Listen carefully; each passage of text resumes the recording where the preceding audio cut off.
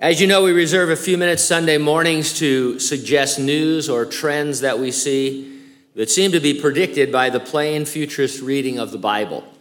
We're careful to use recognized, reliable sources for our news.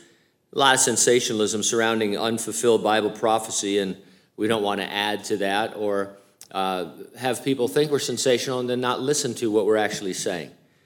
Now, we're not saying that the things we report are the fulfillment of prophecy, only they're things that you would expect to be happening in the world based on what God says is going to happen in the end times.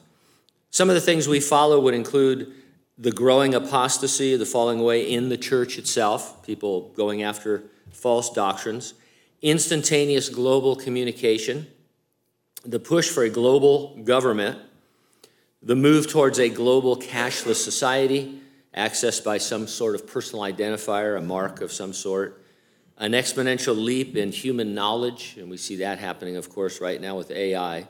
By far, however, the most important and exciting end times indicator is the nation of Israel regathered together in the land promised her by God. Dr. Arnold Fruchtenbaum writes, anyone who reads the Bible will soon realize that the Jewish people are the apple of God's eye. Israel, they will quickly see, is the centerpiece of divine prophetic activity. Dr. Michael Reidelink writes, it cannot be denied that not only have the children of Israel endured despite the harsh treatment they have received, but against all odds, after 2,000 years of exile, the Jewish people have once again returned to the land of Israel, as the biblical prophets promised they would. The Hebrew prophets foretold a day when God would draw his people back to Israel. So think of Israel today, what's going on in Israel today, not just the war, but just in general. While I read this verse from Zechariah, it says, and it shall happen in that day that I will make Jerusalem a very heavy stone for all people. All who would heave it away will surely be cut in pieces, though all nations of the earth are gathered against it. And so, we don't see all the nations of the earth gathered against Israel right now, but this, is something we would expect to be happening. Israel back in her land, people upset about that. There are demonstrations and protests all over the world that are pro-Palestinian. And so, again, we're not taking a political stand here. We support Israel, obviously, as a free country. But this is what the Bible says is going to happen in the end time. So when you see this, the remarkable rebirth of Israel and then enemies against her and the whole world piling on, then the Bible is like coming true right before your very eyes. It's expected but not encouraging that the U.S. is wavering in support. I read an article whose title was a question, U.S. and Arab states plotting impose peace plan upon Israel. A scheme, here's the excerpt, a scheme has been uncovered that apparently would involve announcing unilaterally a Palestinian state. The proposed plan, described by the Washington Post, calls for the withdrawal of many, if not all, settler communities on the West Bank, a Palestinian capital in East Jerusalem, the reconstruction of Gaza, and security and governance arrangements for a combined West Bank and Gaza.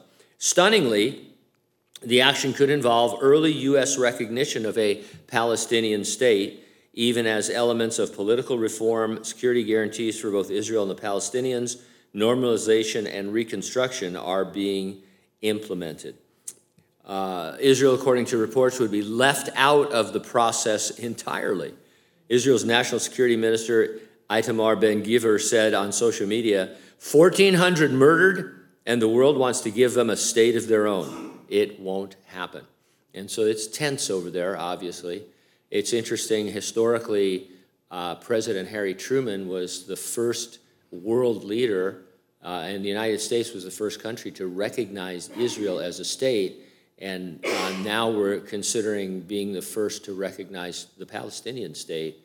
And of course, the people we're talking about, Hamas and those guys, they just want to destroy Israel and kill every Jew on planet Earth. So it's not like they're forging a compromise.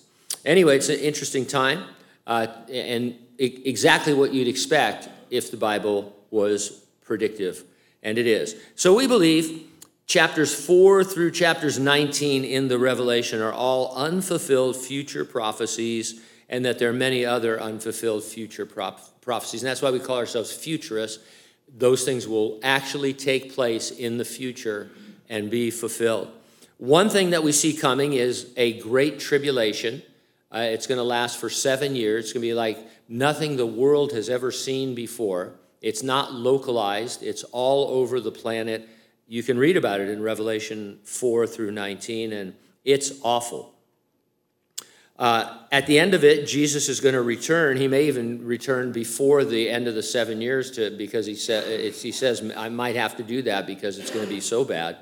But he's going to come back and establish a kingdom of God on earth that he had promised to Israel in the Old Testament. Now, what about us? We're the church, and Jesus promised in Revelation 3:10, I will keep you from the hour of trial, which shall come upon the whole world to test those who dwell on the earth. He keeps us entirely out of those 7 years by raising the dead in Christ, those deceased believers. They will be raised from the dead with a glorified resurrection body. And then the Bible says that we who are alive and remain will be changed. We will be given our glorified body in the rapture, and we will all be taken home together. The return of the Lord for us is imminent. It could happen at any time. People scoff and say, oh, where is the promise of his coming? Nothing's changed since the beginning. And that's just not true. And the Lord's in no hurry. To him, it's only been a couple of days because time is different. 1,000 years is like a day is like 1,000 years. But that time is coming when he comes for the church to resurrect the dead in Christ and rapture us. And then at some point after that, the Great Tribulation and then the second coming. And so the idea is that, are you ready for the rapture? If not, get ready and stay ready and keep looking up because ready or not, Jesus is coming.